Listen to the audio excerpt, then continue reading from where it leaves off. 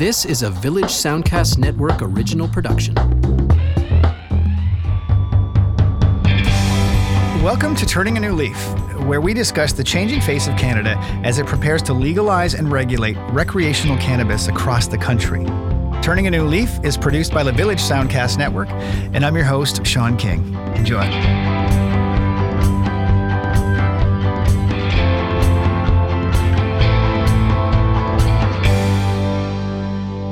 All right, on today's show, we're welcoming Solomon Israel. Solomon is a cannabis reporter for the Winnipeg Free Press and its cannabis news site, theleafnews.com. So Solomon grew up in Boston. He's the son of two native Winnipeggers. He came to Canada in 2003 to attend the University of Toronto, where he completed his Master's of Journalism at the Carleton University in 2011. After that, he went straight to CBC News in Toronto, where he worked as a TV news reporter on the Lang and O'Leary Exchange and other news programming for CBC News Network. After shifting to digital news from CBC.ca, Solomon decided to stand out from the crowd by specializing in a very timely topic, which is why we're all here, cannabis. He drove out to Colorado for a summer in 2016 to report firsthand on how legalized marijuana affected the state, and came back to Canada determined to learn everything he could, just like us. So Solomon, welcome to the show. Hey, thanks, Sean. Good to be here. I have to start by saying, when we started the podcast today, you immediately had to send out an email, but because there's live cannabis news happening as we speak. So let's just jump right into that. What's going on? Today's actually my day off, unfortunately, but I ended up working anyway because there was a cool tactical briefing with the folks from Health Canada who are really involved in the details of legalizing cannabis, and they were doing this conference call where they revealed some cool new details. The big thing that I'm really interested in is the proposed warning labels that some version of these is going to appear on legal cannabis packaging in the near future. Okay. And they've got this big list of things that kind of like the labels on cigarettes. And Wow. yeah, the first thing I noticed when I was looking at it is, I've looked at enough of the medical and scientific literature on cannabis and the health risks of cannabis now that I can kind of tell where things are coming from, and Right. some of those warning labels are based on some research that's really quite old. Yeah.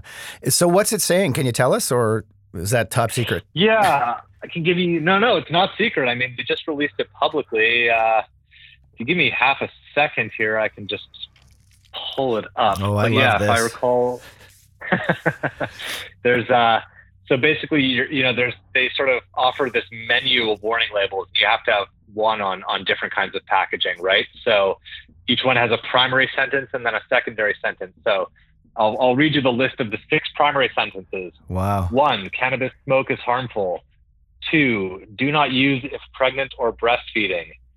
3, do not drive or operate machinery after using cannabis. 4, cannabis can be addictive. 5, regular use of cannabis can increase the risk of psychosis and schizophrenia. And 6, adolescents are at greater risk of harms from cannabis. And then each one has sort of you can choose from additional secondary sentences to add that sort of give a bit more information. So you have to have 2 of those? Well, each one will have to have one primary sentence, like the main warning, and then a secondary sentence. So like, for example, for the first one, the primary sentence is cannabis smoke is harmful. And then for the second one, and then the secondary sentence for that is harmful chemicals found in tobacco smoke are also found in cannabis smoke. Wow. So yeah, that kind of thing. And what about size? Has there been a decision made on the size of that label on packaging? Yeah, they do. They do. They also introduced kind of universal, or it's proposed. Again, this is it's not final yet. But they introduced this sort of universal symbol, cannabis symbol, that's going to appear on cannabis packaging, and it looks like a stop sign. So it's kind of it's a red stop sign, an octagon, and it says THC on the bottom, and then there's a picture of a cannabis leaf. Oh, there you go. So yeah, and they were saying on the conference call that they've tested this on focus groups with children and adults, and they seem to have gotten whatever results they want from that. I guess they're satisfied that a stop sign shows the risks of cannabis. Wow, I guess it does. I'll have to have Yeah. a look at it, I guess. Wow. Well, I almost wish this was live. We could have broke this. Yeah, well, it'll be. There were plenty of other reporters on the call, so it'll be in there. Yeah. Sorry about that. My dog's just flipping out in the background here. Someone just walked in. No problem. So look, that's exciting. I wanted to. Yeah. First of all, speaking of it being exciting, so you're the reporter for the Winnipeg Free Press, and as I've read, the first official cannabis-only news reporter in Canada. Is that true? Yeah, I mean, yes and no. It would be more accurate to say that I'm the first cannabis news reporter in Canada who works for a daily newspaper. But there are definitely people who were doing it before me. But some of them work for example, there's Amanda Siebert in Vancouver. She works for the Georgia Straight. They have a great cannabis section. Right. That's sort of like a weekly tabloid. And of course, because it's in BC, they've got a lot of local stuff to write about. There's also a gentleman named Kieran who does it for Now Magazine in Toronto. And there are a few people who work for an organization, Lift Cannabis News, and they were doing it too. But none of those are for like daily newspapers. Right. So this context is what makes it interesting. And so you decided to go, like, was that a decision that you made on your own to go, this is an emerging industry, an emerging market. I'm going to carve out this space for myself here. Yeah, I mean, I was writing for CBC.ca for the business news section here, and there was, some interest in cannabis news stories there. But I wanted to carve out a bit more of a niche for myself, and also, frankly, I wasn't happy with the way I saw just the kinds of cannabis reporting I was seeing in CBC and other news outlets. So I thought, I also just sort of needed a vacation. So I thought, why not just take a drive down to Colorado and see what's there? And I arranged to do some stories for CBC on a freelance basis there. Not a bad gig. For CBC Toronto. Yeah. But, I think I definitely lost money on that trip for sure. It was not a money-making venture, but I did get a vacation, and I think it probably helped lead me to where I am today. So, and I mean, I had a good time in the process too. I have some friends who were living out in Colorado at the time, and it's, Colorado is gorgeous. There's so much to see there. Yeah. So get back. I was interested in the point that you made about you weren't happy with the way it was being reported at the time. I've got my own thoughts on that, which I'm happy to share in a second, but maybe can you explain a little more about that? Yeah, I mean, I just think it's always kind of treated like a bit of a joke, and I get that, because weed is funny, and there's such a big stoner comedy subculture. Yeah. People relate it to Cheech and Chong and stuff, but also, I mean, legalization is a serious thing. There's a whole industry being created. It's a big social change. It has implications for social justice, and just for justice. There are people who have been put in jail for this kind of thing for decades now. So I think that we have to move beyond treating it like a joke and just treat it like anything else. Treat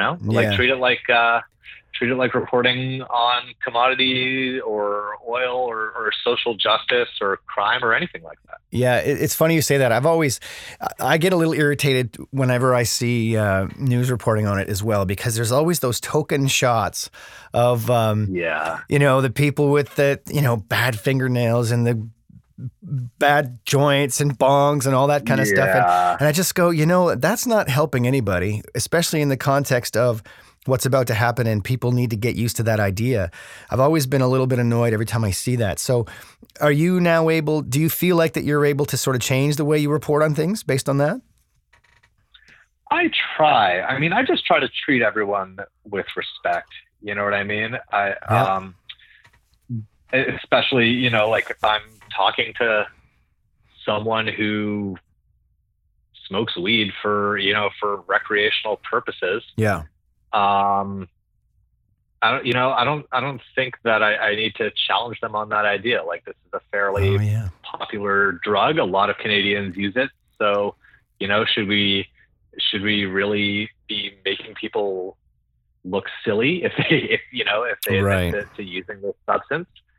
It's you know, yeah, I guess that's sort of what's at the core of my my approach to this is I don't think it's that unusual for people to use cannabis. Right. Now, I'm sure that you've come across people who feel it is, though. Of course. Yeah. Oh, of course. And, I try to take that perspective into account too. I like, for sure, there are a lot of people, and will continue after legalization, will continue to be a lot of people who are not into cannabis and they want nothing to do with it. And, right. They don't want it in their communities. And, that's a reasonable perspective, I think. Yeah. I don't think that should be the only perspective, but I think it's worth listening to. Of course. Yeah. That's going to change with time though, but it's a generational thing. Yeah. It's a generational thing. So,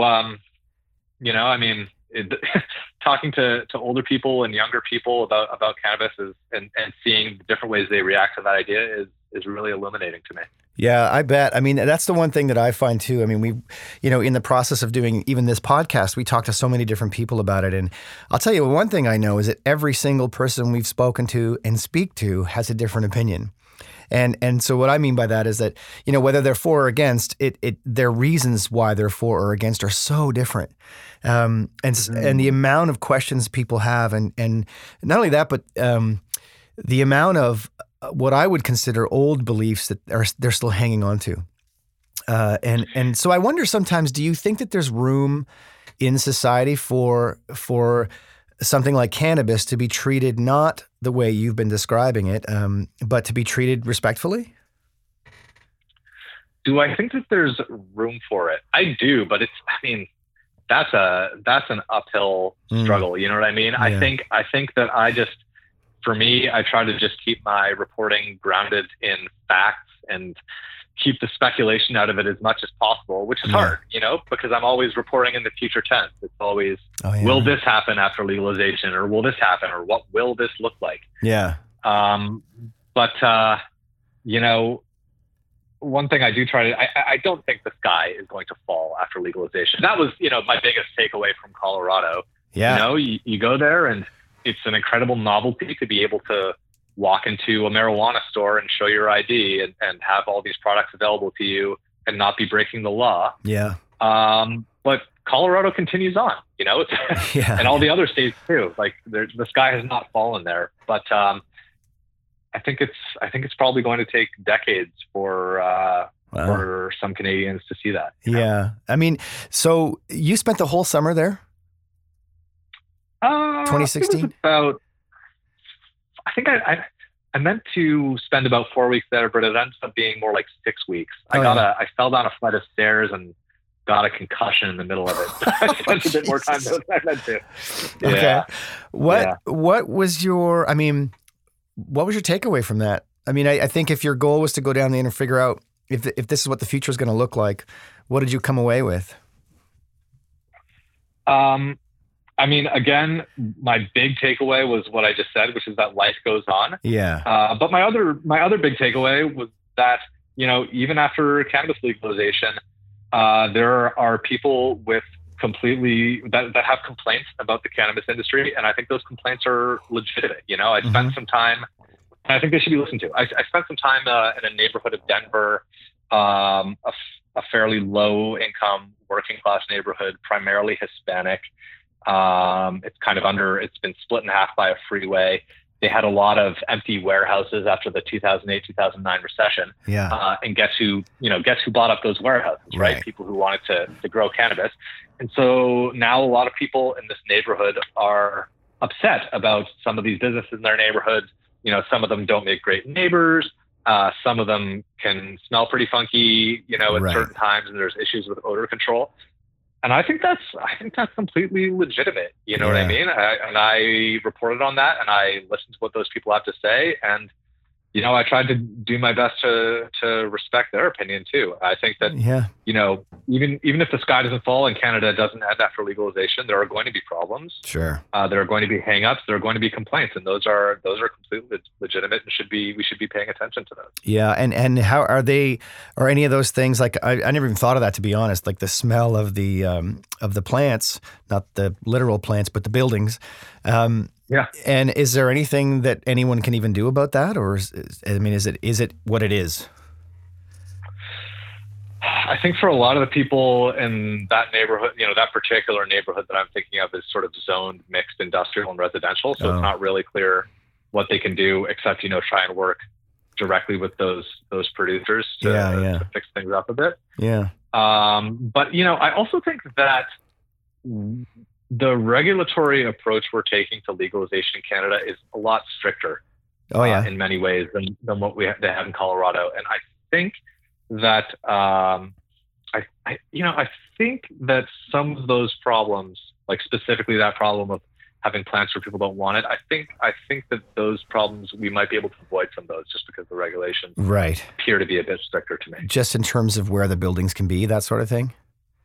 Yeah. I mean, at the same time, cannabis, especially when it's, time to harvest, it can be quite stinky. And if you have a ton of cannabis growing in one place, that smell is going to spread. Yeah. Some people don't mind that smell and other people do. And I think it's reasonable to keep that out of residential areas. Yeah.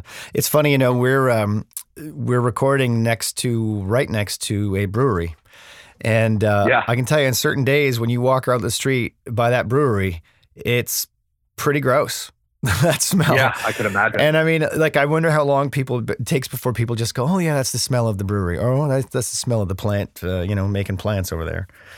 I don't know. Right. Or, would they be more likely to tolerate it if their brother works there or if it's broad jobs in their community or something like that, So interesting. Industry can be stinky. Yeah, no kidding. No matter what kind of industry. Was there anything about that trip to Colorado that really surprised you? Like that you walked away kind of scratching your head going, wow, I wasn't expecting that. I think I don't want to say surprised necessarily, but I was interested to see that, you walk into a cannabis growing facility there and they have these walls of licenses, municipal licenses and state licenses and permits, and they cost a lot of money. And, I remember I had one guy point out his big wall of licenses and permits and say, this is $500,000 right here on this wall. And I said something to the effect of how do you feel about that? Is that bothersome for you? And this was a guy, kind of a classic American guy who was pretty much against government regulation and intervention as a philosophical position. Yeah. But he, I remember he said to me, and what so many other people said to me was, well, it's annoying and it's expensive, but at the end of the day, I'm so happy to pay these licensing fees and to be regulated because I can do this business legally. Right. And I think that, even in a kind of more laissez-faire political atmosphere like the U.S., people are still, for the most part, they're ready to play by the rules, even if those rules are expensive. They're just so excited to be able to do what they do legally that they are perfectly willing to submit to regulation. Wow. Of course, there's always going to be the fringe of people who are against any kind of regulation. But if they break the rules, they won't last, right? Yeah. And are they paying attention to Canada at all? I mean, I guess back in 2016, I don't know if the discussion in our country would have been as relevant, but what was your take on that? I mean, I was at an expo, I guess, last year, and it seemed that there were a lot of Americans there that were watching very closely what was going on here. I think I'll say this as someone who's a dual U.S. Canadian citizen and spent the formative years of my life growing up in the U.S. I think for the most part, Americans do not pay much attention to what is happening outside of their country, right? Unless there's money involved. And I think that the extent to which Americans are paying attention to the Canadian cannabis industry right now has a lot to do with the fact that the money is here, right? Because our stock markets are allowing people to engage in the cannabis industry, unlike the U.S. markets, although that is starting to change right now. I didn't know that, yeah. So, just a huge amount of capital is flowing into Canada. And I think that's why the Americans are interested. Yeah. I think, and of course, this is a vast generalization, but I don't think there are that many Americans, except those who are really interested in cannabis policy, who are paying attention to cannabis legalization in Canada just because they're interested in legalization. Right. You know what I mean? Yeah, unless they're involved in a business or something, or somehow financially engaged, I guess it doesn't matter to them. I think it really comes down to the fact that money is flowing into Canada, out of the United States and into Canada in terms of legal investments into the cannabis industry. Right. People want to be where there's a chance to grow their money. And that includes Americans, of course. Wow. Fascinating. So back to the writing. Yeah. How many stories are you writing in a given week? I work 5 days a week and I try to file a story every day. So, yeah, go ahead. Some of those are going to be, we send out a newsletter a couple times a week, and I've sort of designed it so that those double as stories that are maybe a bit lighter in tone, or a bit more conversational in tone. Is that the Dear Herb one? No, Dear Herb is the advice column that comes out on Wednesdays, so that also counts as an article. And then there's a couple other days of the week to fill, so I try and find something new for every day of the week. So it's fair to say that you're thinking about this business probably nonstop. Would that be accurate? Yeah. Yeah, I'd say that's accurate. And, the thing for me is like most people who go into journalism, I'm kind of a news junkie and I love reading whatever news I can, but all I read about is weed now. Wow. During my work day. And so, I'll finish the day and then I'll go home and I'll look at the news and I'll be like, oh, this thing happened in the real world, or, Donald Trump did what today? Yeah, right. It can be a little bit isolating, actually. Yeah. All that fake news is so fascinating. But this real stuff, man, I don't know. So it's funny because we were laughing when we talk about the fact that you're thinking about this all day at work, and we had just commented about the fact that we're kind of making a joke about it, or the media can sometimes make a joke about it. But this is your gig, right? I mean, you're thinking about this every day. You got to write stories every day. So how hard is it for you to find stories, or is it difficult at all? You know what? I'm not finding it very hard these days. Yeah. Like I said before, I'm sort of always writing in the future tense. So there are sort of an endless number of topics that I can write about in terms of what is this going to look like? What is that going to look like? Here's what these people say. Right. There's new information coming out from federal and provincial governments every day about how they're planning to regulate and legalize. There are endless local stories, local takes on this. Yeah. There's that's even before we get to the PR and communications people who are pitching me every day on, oh, right. We raised this amount of money, or, oh, we're going public here, or we have this new product, so I don't find it hard to. The licensed producers, you mean? The LPs exactly. Are going on? Yeah. I never even thought of that. So is it harder then for you to decide, maybe the issue is not getting the stories, but deciding which one to write that day? How do you go about that? Absolutely. I mean, I think, and even beyond that, when you get really deeply involved in a topic, you can kind of lose perspective on it. If you know what I mean? And one thing that I find myself struggling with is if I see a piece of information, it might be something that I already knew or that I already had heard about. Yeah. And I no longer personally find new or interesting, but I have to ask myself, okay, but is the average reader going to know about this? Oh, that's a good point. Would they find it interesting? Yeah. So that's what's challenging for me, is stepping outside myself and trying to look at it from someone else's perspective and saying, would this be interesting to someone else, even though it's old hat to me?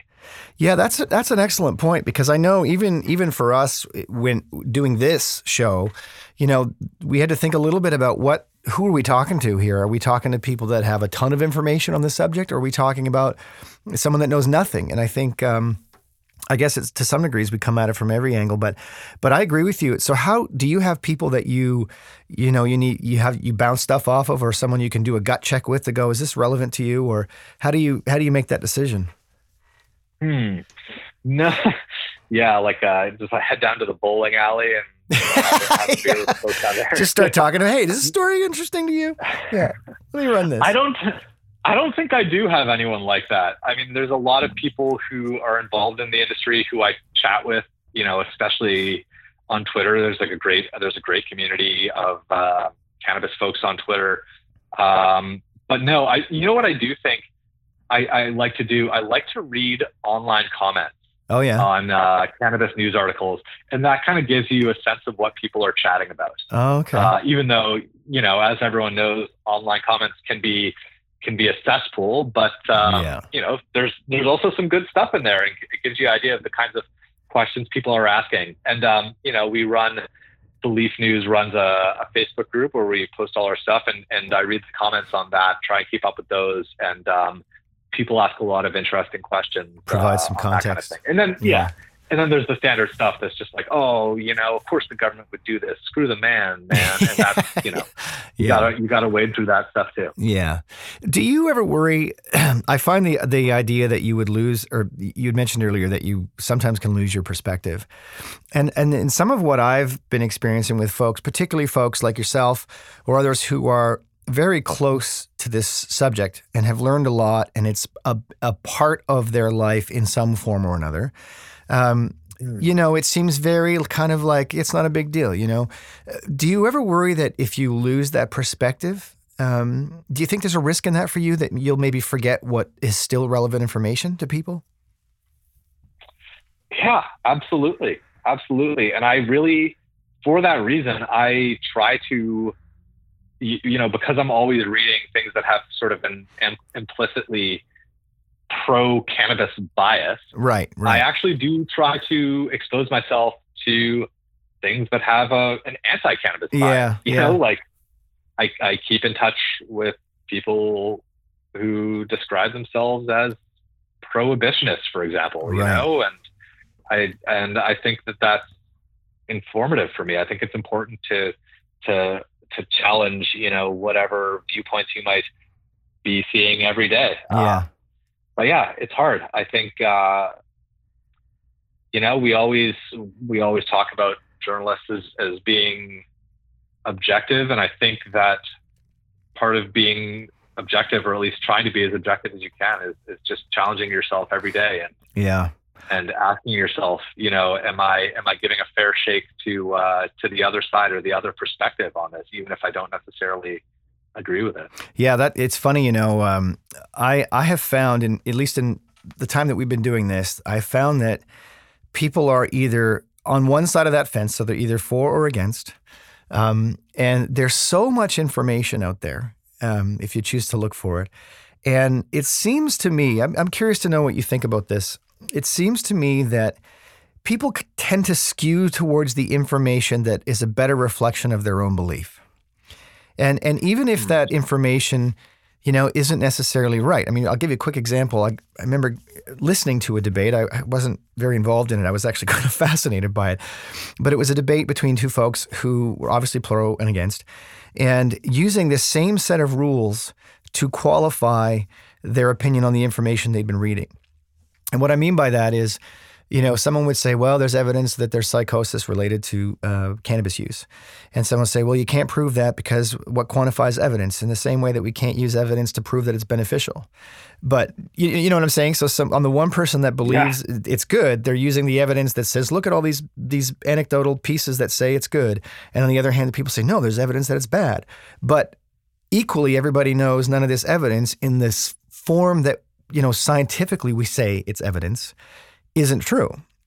So I don't know if what I'm saying makes sense, but I'm just fascinated by this idea that it's no one really seems to know. We have all sorts of kind of things that can inform us, but none of it yet qualifies as evidence. So we tend to lean on whichever thing we seem to want to be the truth. Does that sound familiar to you? It sounds so familiar to me. And I just wrote a piece that's related to this topic that we ran last weekend. And it was about, I basically premise it on the idea that we know because cannabis for medical purposes is already legal in Canada, and because Health Canada releases the number of people who use that program, we know that has been a huge increase in the number of people who are using medical cannabis or using cannabis legally for medical purposes in Canada. Yeah. In a very short amount of time. And at the same time, what, for lack of a better term, I will call the Canadian medical establishment, that is sort of like the mainstream thinking of doctors and the organizations that represent them, are still really hesitant to say that, this is a medicine, this is a drug that we can or should prescribe for certain conditions. And I'm so interested in exploring that disconnect. And as you said, if you go to Google Scholar, which is, the search engine for academic papers, and you type in cannabis or marijuana, you're going to get tens of thousands of answers that go back for decades. The vast majority of that research has been premised on negative questions or questions of harm. Right. What are the risks of using cannabis before driving? Does cannabis cause lung cancer? Does it cause psychosis? That kind of thing. And we just, I think in the last couple of decades, scientists have just now started asking those questions with, more positive bent, like, can cannabis help with this? And so I think that for me, one important part of understanding that huge body of scientific literature, which I will never have time to read for myself, in its entirety.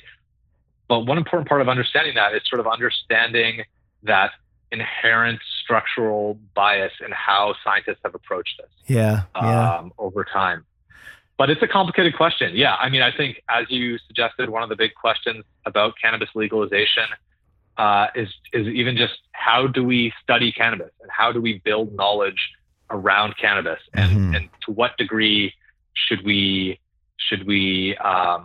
give credence to the existing body of research around cannabis, or should we all just start over? No, it's true. I mean, every time I read something, and I'm probably not reading it or thinking about it as much as you, but certainly more than I used to. And every time I read something, depending on which way the article is skewing, I mean, I can walk away kind of scratching my head, just kind of going like, now I'm not sure what I think anymore. I read an article the other day, and it was in a special release magazine. It was all about the upcoming marijuana is going mainstream, I think it was called. And in the article, there was an interview with two opposing politicians in the U.S., and they asked the same questions to each of them. And the answers were so completely different. And based on such completely different, again, quote unquote, evidence, that I literally walked away and went, wow, like, I don't know what I'm supposed to take away from that. Like it's fascinating. Right. Which brings us back to your original point, which is, that idea of confirmation bias, right? Which is that people will just end up, in the face of this confusing thing, people will just end up choosing the information that is what they already believe. I think it's so true. I noticed on your bio, you have this, I'm not going to say the website, but it says that you can share marijuana related stories and tips by emailing you. And then you have this other thing on your webs, the Dear Herb, which I thought was really quite interesting.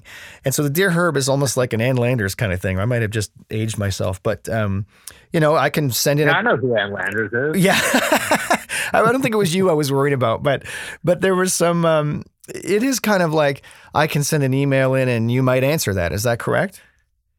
Yep. So what? Yep, absolutely. That's got to be fun. I mean, like it's great. There's got to, is there any what are some of the weirdest questions you've been asked? A lot of them aren't even questions, really. They're just comments. But there's a lot of people, these days, a lot of them tend to be just questions of legality. If I do this after legalization, will it be legal? And I always do my best to answer those questions, even though I'm not a lawyer and I'm terrified I will be giving someone the wrong advice. Here, I'll give you a good question. I can't think of any particularly egregious questions, but I'll read one that I'm actually planning to answer in this Wednesday. Oh, cool! Let's do it. Yeah. The question is, Dear Herb, if I'm a rookie who hasn't used pot for years, what's the easiest product to start with on July 1st? Something that's easy to consume, so maybe not something I have to smoke. Something that's not too powerful, something I won't look dumb asking for. And I love that question. Wow. Such a good question. Yeah. I'm trying to think of what I'd say. I'd start by saying, don't do it on July 1st, for starters. Right, because July 1st is no longer going to be the day. Yeah. Even though that's been, the amount of times that July 1st date has been circulated in the media, it's just driving me crazy. Yeah.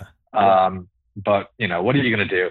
Anyway, I've been thinking I got that question about a week ago. I've been thinking for the last week about how to answer it. Yeah. And I'm afraid I don't have a great answer for this person. You're afraid that you don't have a great answer? Yeah. The truth is that if they don't want to smoke, their edibles are not going, and they want something that's going to be easy to use. Commercially produced edibles are not going to be available right on the date of legalization, whenever that is. So their only other choice is, I guess, a vaporizer. So basically, they will have to go out and buy some bud and then buy a vaporizer and learn how to use a vaporizer. Yeah. At least if they want to avoid smoking, which is sort of an interesting point when you think about it, that maybe the products that would be most easy for newbies to use will not necessarily be available right on day one of legalization. Yeah, that's a good question. I wonder, I've heard rumors, nothing confirmed, but I've heard rumors, at least here in Nova Scotia, that some of those products will be made available. I don't know if they'll be made available right away, but... well, what products are you referring to specifically? Like a vaporizer, accessories. Oh, those are legal right now. The thing you vaporize in them is illegal unless you're a registered medical cannabis user, but you can buy a vaporizer right now. Yeah, of course. Yeah. I was thinking more in the, for someone who wouldn't know where to go or how to find that stuff, if they were going into whatever distribution modeled retail outlet was selling. I think that here, at least, I heard that anyway, that there might be things like vaporizers in the stores for that very reason, sort of prohibit the smoking angle, I guess. Yeah, the stores. I can't speak to where you are, but I know from talking to people who are planning the stores here in Manitoba, they will absolutely be selling accessories. Yeah, and I would be. They're definitely going to be smoking accessories, but I think they're probably going to be putting vaporizers front and center as well. Yeah. So now I'm interested in how you answer the story. I'm going to have to follow along and see what you say. Yeah, I'm worried that the answer is going to be disappointing to this guy. They might have to ask some dumb-sounding questions about how to use a vaporizer. Yeah. Well, I think there's going to be maybe that's an article I can write. Dumb-sounding questions. Well, no, like how do I use a vaporizer? Oh yeah, that'd be good. Yeah, I might like that. It depends on the vaporizer. Yeah. So, do you think we're ready? And by we, I mean Canada. No, but also, if we're talking about Canada as a nation, like, what does it even mean to be ready? That every single person in the country says, yes, I am prepared. No, of course, legalization, if it's going to happen, it has to happen sometime. Not everyone is going to be ready for it. There are going to be hiccups. Yeah. Governments, the federal government and provincial governments and municipal governments are already making and are going to continue making mistakes, or at least things that in hindsight we can say, oh, well, that wasn't a great idea. That's no matter what your policy changes, you know what I mean? Yeah. If the government were to legalize self-driving cars across Canada tomorrow, there would be some problems with that too. Yeah, that's true. I think there are some people on the political spectrum, especially since we're heading up to a federal election in 2019, there are going to be people who are going to seize on those mistakes and say, see, legalization was the wrong idea all along. Look how they screwed it up. Yeah. But yeah, if you introduce any big policy change, there are going to be lessons to be learned and you have to adjust as you go along. So, no, I don't think Canada will be ready, but I also don't think Canada could ever be considered ready for this kind of thing. Yeah. Yeah. I'm not sure. I think that Go ahead. Those people who use cannabis will be ready, and they've been ready for a long time. Yeah, that's right. Yeah. It's funny. It's a good point. What does it mean to even be ready? I think at some point you gotta, I like the idea of set a date and do everything you can to present a readiness that is safe and easy and usable and kind of go from there. Yeah. And I don't, I think there are plenty of important questions to be asked about certain aspects of how the federal government is framing legalization and approaching legalization. And as I said, I think they are making and will continue making mistakes. But at the same time, credit where credit is due. I think there are a lot of civil servants at Health Canada who are working really, really hard on this right now. I'm sure they're working really long days over there. So, even though, like I said, those mistakes are going to be made, I don't think it's going to be because they didn't try. Yeah, you know right. what I mean? I think the government is legitimately working really hard on this. And I'm not really talking about the politicians here, but I'm talking about the civil servants. There are a lot of people who are really dedicated to cannabis legalization, and I think they're really working their butts off right now. Yeah. Well, look, just a couple more things. First of all, given on the heels of the Dear Herb column, I might have to send you in some questions. I like this. What advice would you give to anyone as we prepare for legalization? What would be kind of like the one thing or two things you would say to somebody? I mean, who is that somebody? You know what I mean? Is it someone who's worried about legalization? Is that the person you have? Good question. I don't want you to answer my questions with questions, man. Maybe I should have been a lawyer. Yeah. I don't know. I mean, anyone listening to this right now and who's curious, it's about to happen. I'm going to say not a dedicated user, not a regular user, but the general population who are going, man, what do I need to do? I'm trying to get ready for this. Legalization's about to happen. What do I need to be aware of? I think the biggest thing to be aware of is legalization does not mean that there's going to be some overnight an enormous shift in the way people are using cannabis. Right. There's a pretty big proportion of Canadian adults and non-adults for that matter who are already using cannabis. Yeah. Many of them choose not to talk about it, outside of whatever circle of friends they have that also use cannabis. I think we're going to slowly see more people, being a bit more open about how they use cannabis. Yeah. But I don't think that legalization is going to represent some enormous shift overnight. Yeah. They're going to flip the legalization switch and then the next day everyone's going to be smoking a joint on the street. Yeah. People are already smoking joints on the street. Yeah, we just don't. I can drive down. I'm driving around Winnipeg and I catch a whiff all the time through my car window. Yeah. So that's the big thing. It's not like the world is going to change overnight. Yeah. And I would say just take a deep breath, read theleafnews.com, and learn a few things. Well done. One final thing. Sure. The best answer to this question I'm about to ask you was, the question that I asked was, do you think legalization is a good thing? And the best answer I've heard so far was someone who just said, well, I guess we'll have to wait and see. Yeah. Would you agree with that? Yeah, 100%. I mean, that is, insofar as there can be a right answer to that question, that is the answer. That's the right answer, yeah. Can I get back to you in 50 years? Yeah, 50 years. It'll be interesting to see how that looks. Yeah. Yeah. I mean, I'm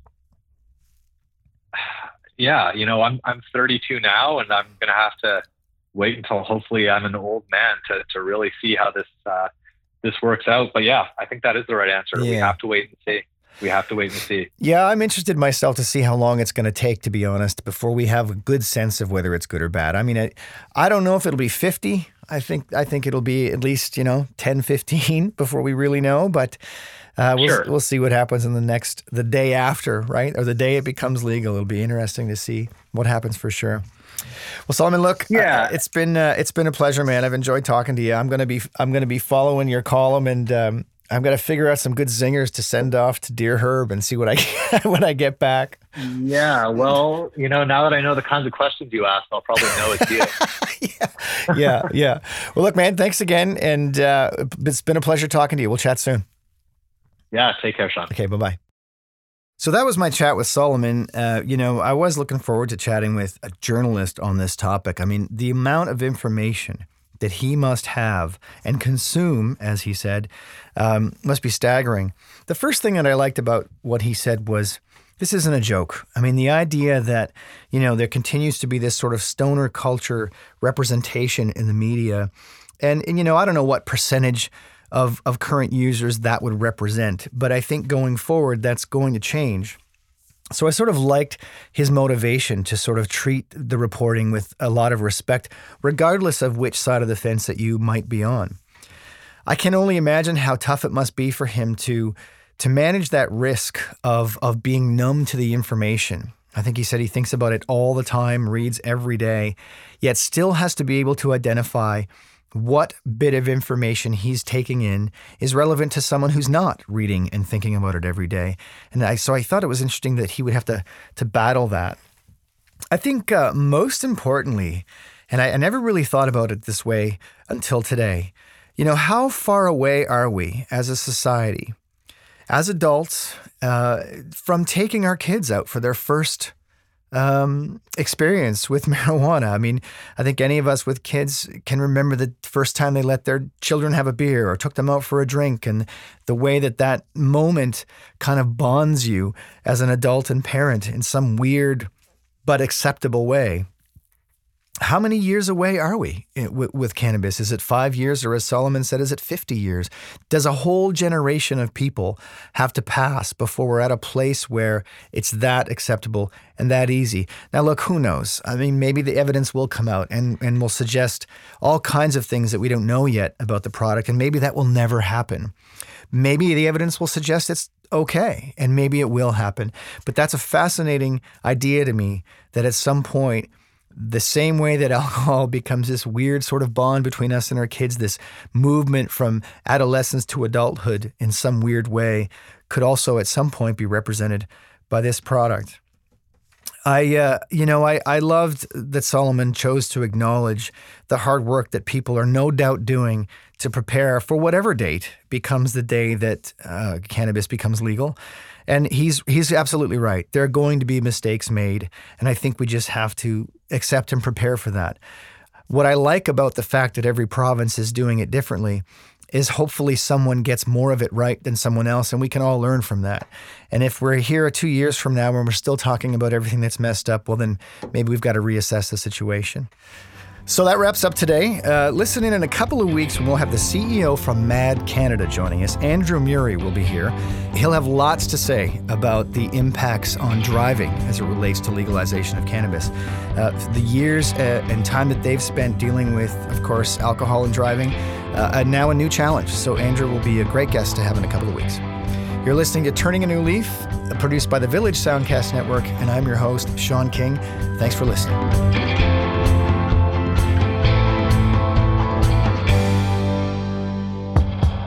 This was a Village Soundcast Network original production.